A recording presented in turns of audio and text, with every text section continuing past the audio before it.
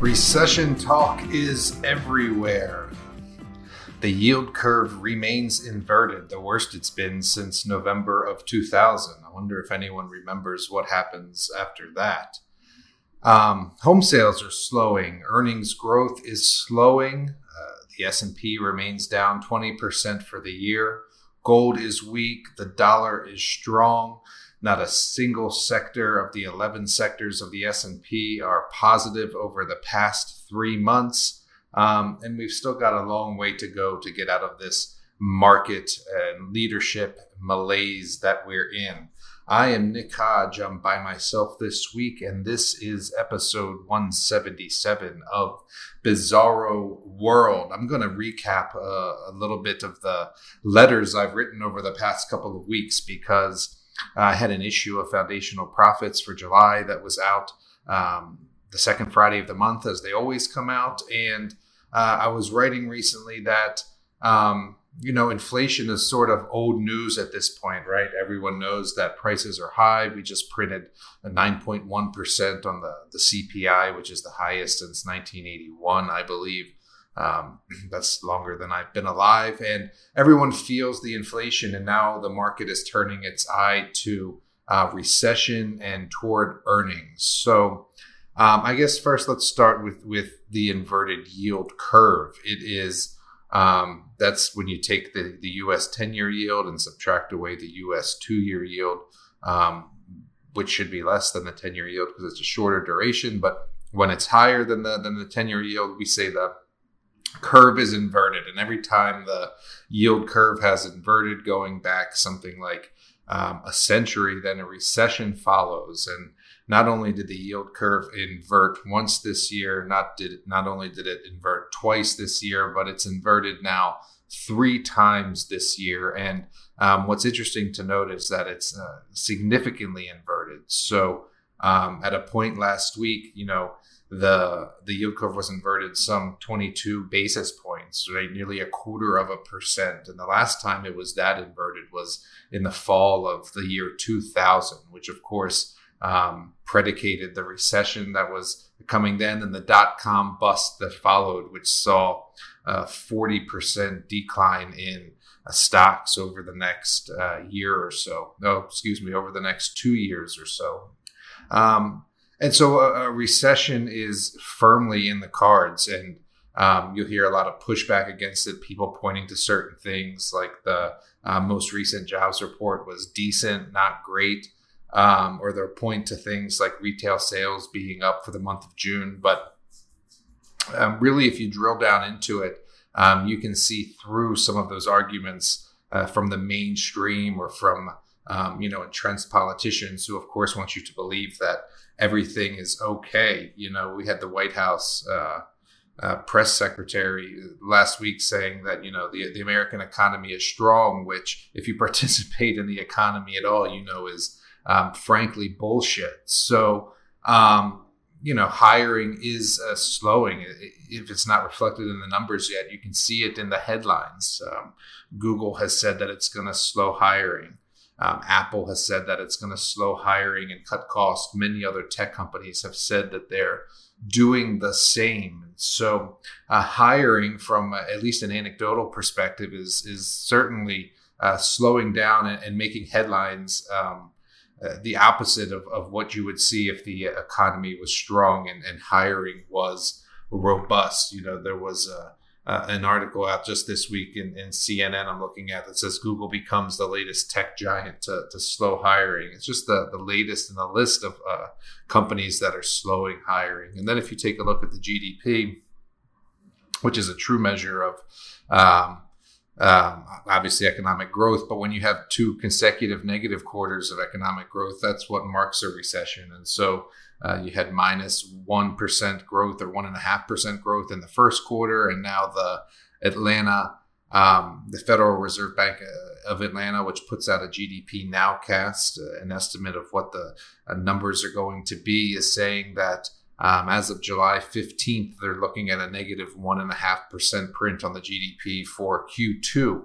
We'll get the official number later this month that comes out on July 28th. And I think it's going to give the market significant headwinds and solidify for a lot of people that we truly are in a recession. You could also look at earnings growth. So I've been saying in my letters for a while that, the earnings that we're going to come out in Q1 and Q2 and Q3 of this year, we're going to be compared against, obviously, the year ago numbers in Q1, 2, 3 of 2021. And those numbers were very robust.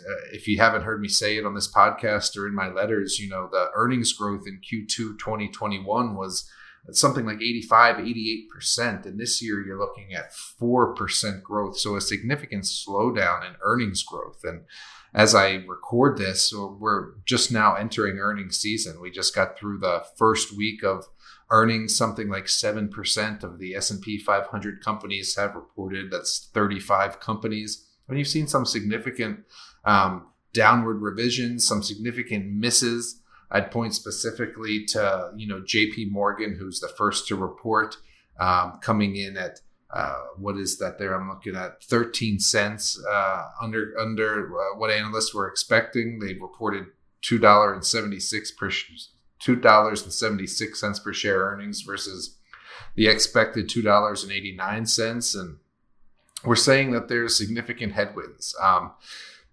They were saying that there's not a lot of comps to compare the current situation to. They said that year over year, their revenue grew $200 million, but their costs expanded by over $1 billion. And you're going to see more of that as the rest of the S&P continues to report earnings over the next couple of weeks. Wells Fargo was another big miss. Morgan Stanley was a big miss, and those are all just in the financial sector. You also had in the industrial sector, Lockheed Martin with a significant guide downward revisions to earnings per share from $6.35 per share all the way down to $1.88 per share. And these numbers, again, are being compared to last year at this time, which were very robust earnings because they themselves were being compared to 2020 when everyone was locked down in their house. And so the market discounts or sells those downward rates of change when earnings growth is going the opposite direction that it was. And when you're staring at a recession, then the market gets extremely spooked. And the market is extremely spooked right now. As I said, not a single S&P sector is up over the past 3 months. And the only one that's up for the year, for the entire year now, as we head into the third quarter, is energy. But energy itself was the worst performing sector over the past month. So the wind is coming out of energy sales as well. You've got crude now down below $100 and gas prices, thankfully, coming down off their all-time highs. So what else did I want to get into here?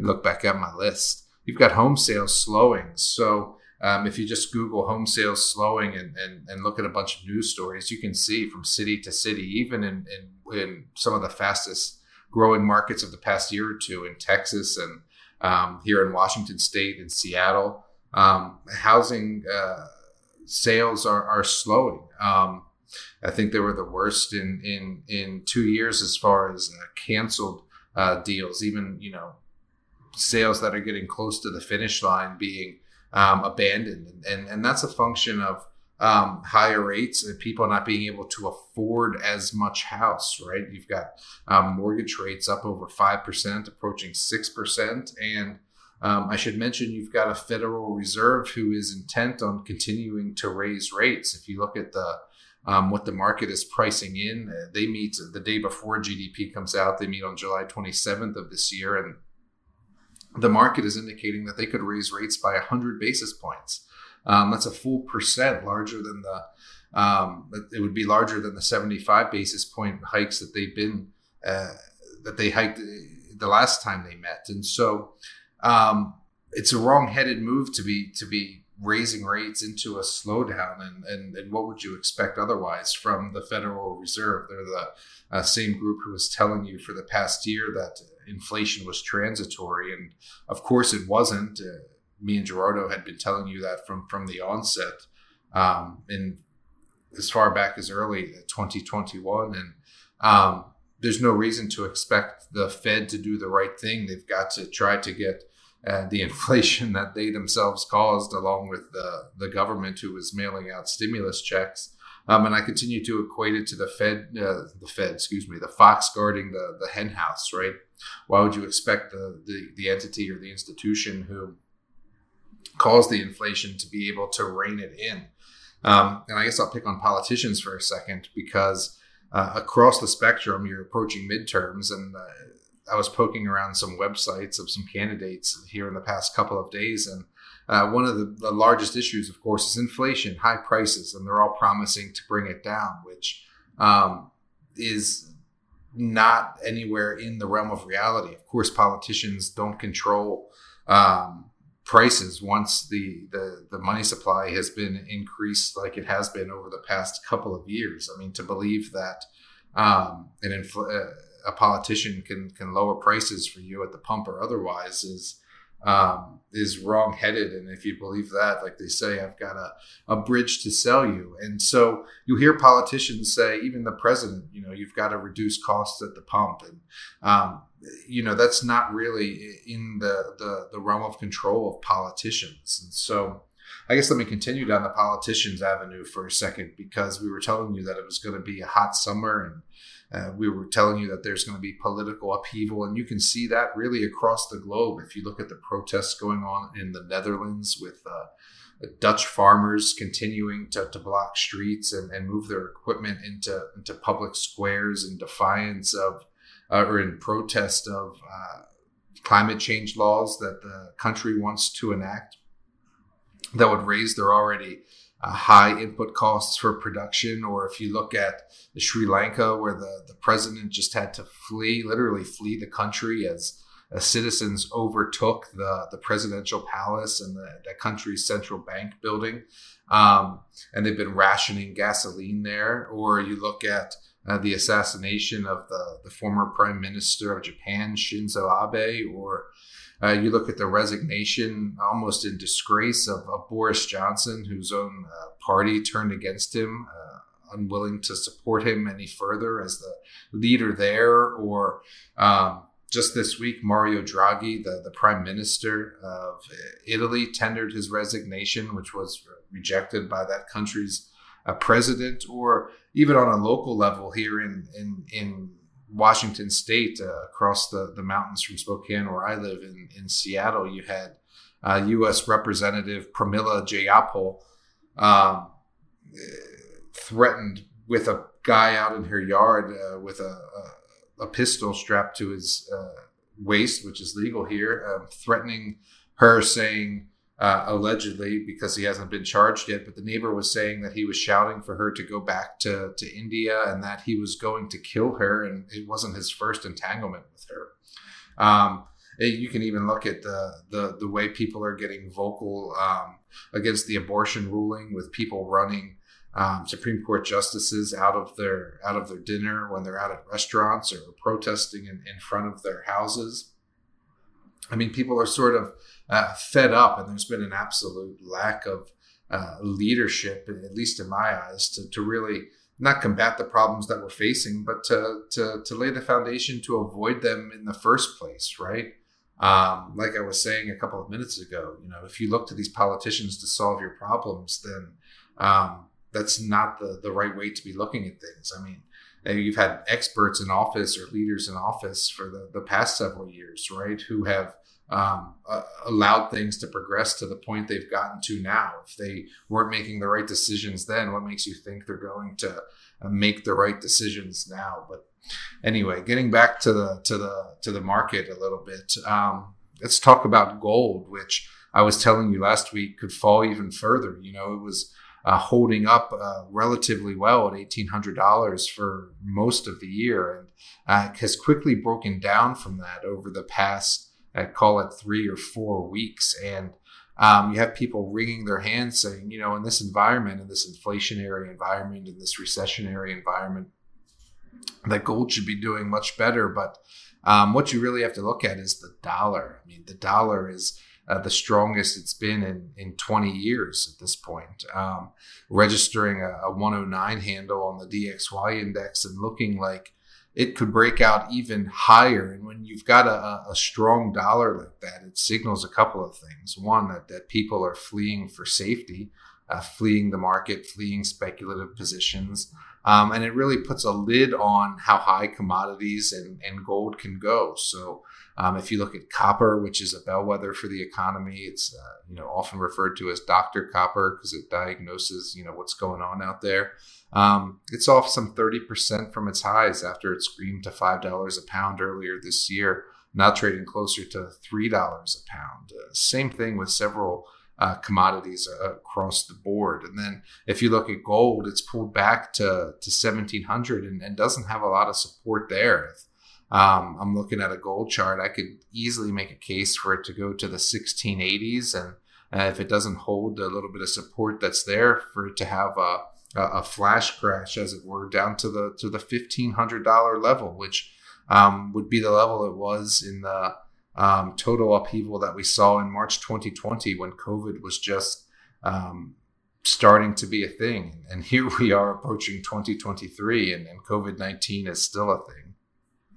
I was reading this week that Los Angeles is very close to perhaps reinstating their mask mandate. And so COVID-19 has fast become COVID-23, it seems like. And all that said, it's the reason that my largest single position continues to be dollars. I was looking at the accounts I manage today, not the private placements that I do, but my retirement accounts and my brokerages that I buy in the open market with, and I'm still holding 35% cash. I was writing in the letter this week that I can't see strong reasoning to buy a lot of things. As I said, every sector of the S&P down over the past month. And what I've been doing is continuing to raise more cash. So selling fringe positions, stocks I took a flyer on that I wanted to just have a toehold in or keep an eye on. I've shed those if I don't want to hold them through what I see as more of a rough patch ahead. And the only thing I've been buying are companies that I'm intimately familiar with, the management, the asset, and am comfortable holding them through a continued downturn and know what my cost basis is originally and what levels I'm confident in buying more of. And that's not a lot of positions. I called out just two specifically in my family office letter this week, one in the copper space and one in the gold space. And other than that, I'm enjoying summer, man. I'm sitting by the pool. We were going to the lake this past week. The kids had a fantastic time at a friend's house out there who's got a lake house and a boat. We were doing some tubing, and I think that's what a lot of people are doing. And so I think tax loss season this fall is going to be brutal, and there's going to be a lot of quality positions to deploy some of that cash into, but I'm not rushing headlong into the market right now, given all the things I just laid out for you. Inverted yield curve pointing to recession, GDP pointing to recession, home sales slowing, hiring slowing, earnings growth slowing. It's not an environment to really be deploying cash into. And if you need to know a couple of the other things, sectors that I do hold and own, one is utilities, which has been a recommendation of mine in foundational profits. The sector is certainly down for the year, but every sector is down for the year except for energy. And so what you're looking for is a relative outperformance, which utilities have provided, and then consumer staples is really the only other S&P sector that I own outside of materials, which includes all the mining stocks, gold stocks, etc. So a lot of cash, a lot of gold and gold stocks, both in the form of physical, in the form of paper gold via GLD, and in the form of mining stocks, a GDXJ, for example, and some other large producers. And then consumer staples, which I have been expressing via tobacco stocks. And so not a lot to do out there. You're in the dead heat of summer. There is a heat wave across the U.S. I was looking at the temperatures in Texas the other day where Gerardo lives. It was 107 degrees in Austin. And their grid is being threatened again. And so let me just touch on that for a second, right? Because last winter, You had blackouts in Texas, which runs its own grid through ERCOT, the Electric Reliability Council of Texas, and they were saying, the Texas grid isn't made for this freezing weather. Well, here we are in the summer, and they're forecasting rolling blackouts. They're telling people to set their thermostats high, and I'm scratching my head because I thought the grid was made for summer and not winter, but here we are. It's not performing well in the summer, and that's really a global problem. And there's a lot of solutions that are going to come of that, whether it's implementing distributed power systems with energy storage systems in the form of whatever it is, pumped hydro, or using the heat of power plants, or batteries even, and certainly an increased adoption of nuclear, which I wanted to touch on. So, winter is coming. We're already in the third quarter. We're halfway through summer.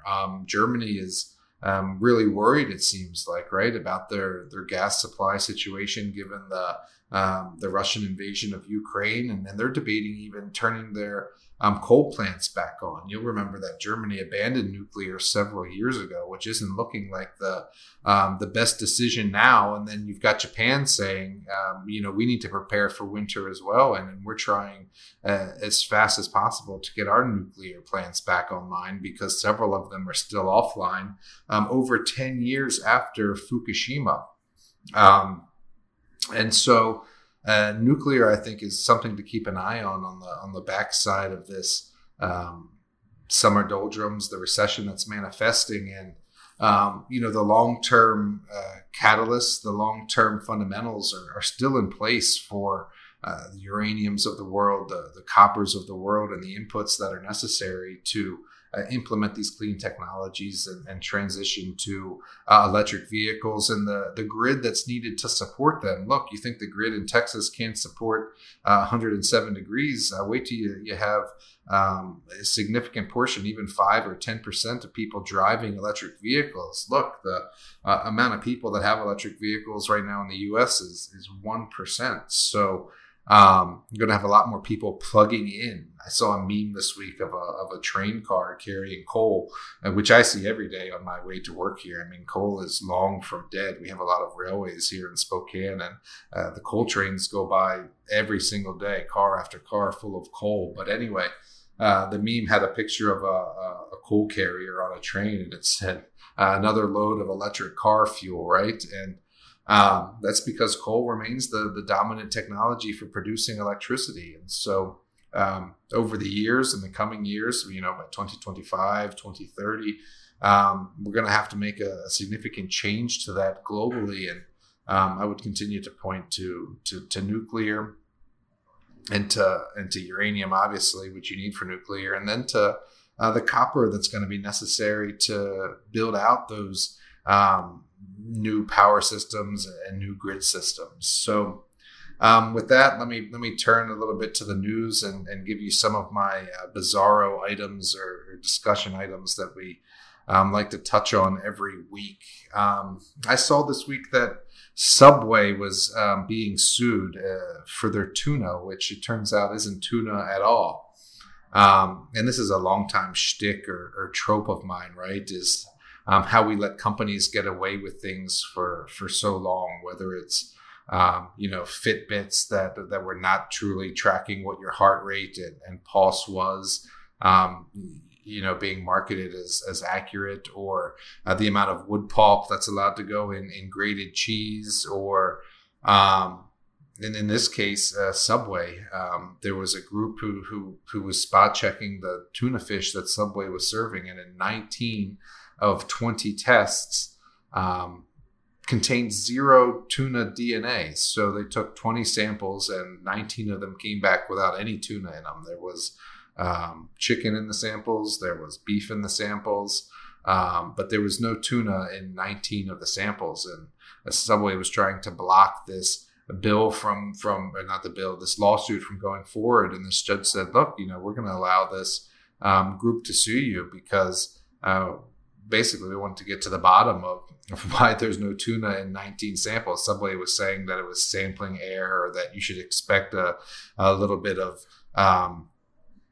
other meats to be in your tuna from cross contamination, which of course, what else were they going to say, right? But and that's just a microcosm of how companies are out to screw over consumers, right? Not doing what they say, and there's just a general lack of oversight from a government that has no teeth and has no real leadership and has been bought and paid for through the mechanisms of campaign finance and through lobbying. And so good on that group for pointing out the fishiness, as it were. And then let me turn to the police for 1 second, because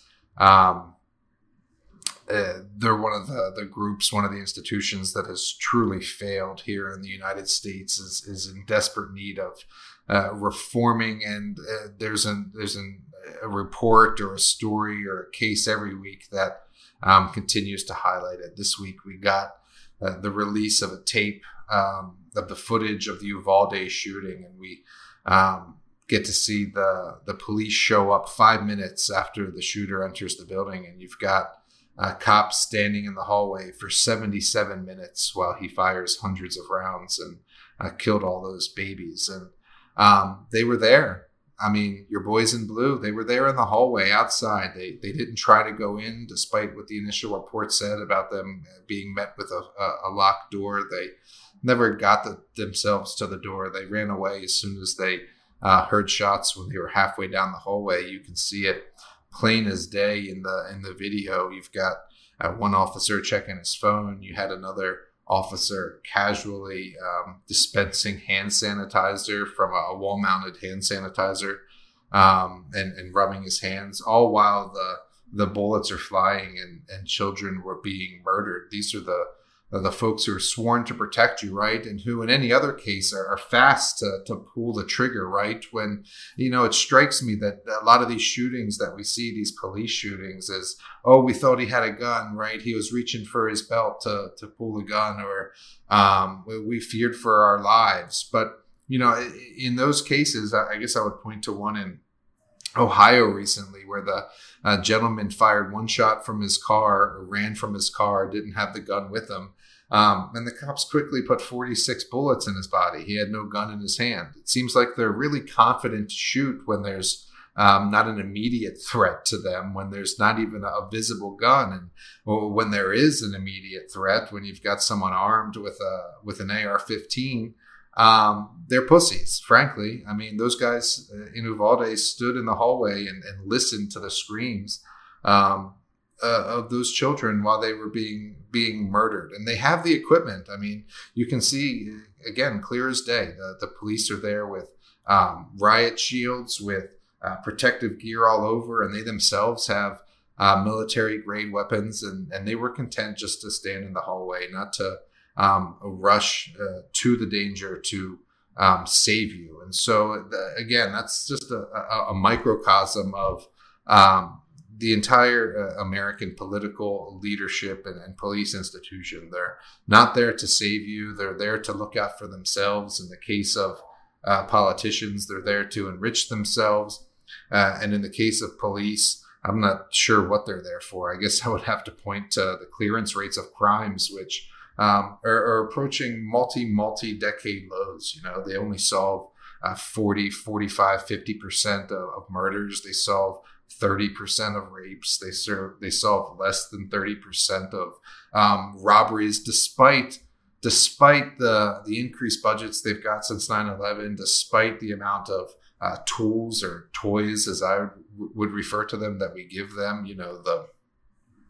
All the protective equipment, the fancy rifles and pistols and cars and upgrades to the cars and the MRAPs and all that stuff. They continue to solve less and less crimes and continue to be there for you less and less. And the last thing I would point to there is an article this week showing that large cities like Chicago and New York are spending tens of millions of dollars on a technology called ShotSpotter, which is a network of microphones and cameras that are installed in a city that are supposed to tell cops where shots are coming from. Except this report pointed out that last year in Chicago, of 50,000 shots that were heard from this system, less than 10% resulted in an actual arrest or an actual event that police could do something about. And so another waste of money there, and something that really doesn't serve the public. In fact, the report was saying that what its ShotSpotter has turned into is a massive listening device, an eavesdropping device, right? Because it has the microphones and can pick up things other than gunshots, like people talking, for example. And so another iteration of the police state that doesn't really serve to make you any safer and doesn't lead to any more arrests or serving of crimes, but certainly costs tens of millions of dollars. In the case of Chicago, I think it was like over $30 million they had spent on this ShotSpotter. And then I guess that takes me to Ring cameras, right? So we bought a house here in downtown Spokane a couple of months ago that I'm going to eventually use to work out of. It's being rehabbed now. And while it's been sitting empty, it's been broken into twice. Once the back door was kicked in, and once someone broke into the shed seemingly to spend the night. And I was looking into cameras to put up, and it just so happened that this week there was a lot of news about Ring cameras or a lot of articles about Ring cameras in the news, because police are being able to access this Ring camera data without warrants, without telling the homeowner. And so I'm not sure that I'm on board with that, right? Certainly not, giving footage to the police without it being formally requested from me. And so I'm coming up with a solution there, but the property crime in Spokane and elsewhere is going off the charts. And this comes full circle back to the housing and the recession, right? The homeless numbers are up significantly. There was 1,700 homeless people counted in Spokane in a report that came out last week. And homelessness was making headlines in the New York Times last week as well. And they were writing about the root causes of it. Of course, I don't have to tell you homelessness is up. You see them on the street corners when you drive to work or take your kids places. And the tent cities are growing by the day. We have one tent city here in Spokane. They're estimating, over 500 people are in. It's the largest tent city in the state of Washington, even bigger than the ones that they have in Seattle. And what are these reports pointing to as the price? It's something I've been saying for a while. It's when home prices are the way they are, people are literally priced out of the market. And if you can't afford a home, what are you? I mean, you're homeless. And so with inventories scant, with prices of houses remaining high, with rent prices increasing in cities across the country, and with people's wages not keeping up with those rates of inflation for housing prices and rent, and now with the Fed intent on continuing to raise rates, which has driven mortgage rates up on the 30-year to 5 or 6%. Fewer and fewer people can afford homes. It's obviously a more complex issue than that. You get into historic zoning laws and people in single family neighborhoods not wanting multi-unit residential complexes near them. And it becomes a very complex issue, but fundamentally it's a supply and demand issue, like so many things are. If there's not the supply of housing at a rate or a price that people can afford, then you're going to have more and more people on the street. And so, again, your leadership has been non-existent, has failed to address that, at least as I see it. And it's why, I continue to take all matters that concern me and my family into my own hands. I run my family, my house, and my investments like it's its own business, without influence or input from politicians or anyone else. And I've taken that stance for over a decade now. I've been a strong proponent of individualism and individual sovereignty. And Over the next couple of weeks, a shameless plug here, I'll have a new report out. It's called A Blueprint for Any Market. And it'll offer a series of reports about how I do that, from how I manage speculative investments and safe investments, to how I reduce tax bills, to how I keep myself and my family insulated from the system, right? As the system continues to collapse, whatever institution that might be, Congress, the Supreme Court, police, housing, whatever it is, right? And so keep an eye out for that. I hope to have it out by the end of the month. It's called a blueprint, basically for any market, but certainly a blueprint for the markets that we're seeing now, which again, S&P down 20% for the year, firmly in a bear market. And at least as I see it, not really going to improve for a couple of quarters until we get these comparisons to 21 behind us. So that means like Q1 of 2023, Q2 of 2023. So I guess apologies for being a doomer and a gloomer this week. I'm certainly not always that way, but the data is pointing to that needing to be the mantra here, is staying defensive, staying in cash so we can deploy it as tax law season comes. And when stocks finally do turn the corner back to bullish after this, bear stops growling. And I think that's a couple quarters away. So an abbreviated issue here. Hope to have Gerardo back next week. Watch out for that Subway tuna. Stick with the meatballs or the spicy Italian. And that's all I got for this week, episode 177 of Bizarro World.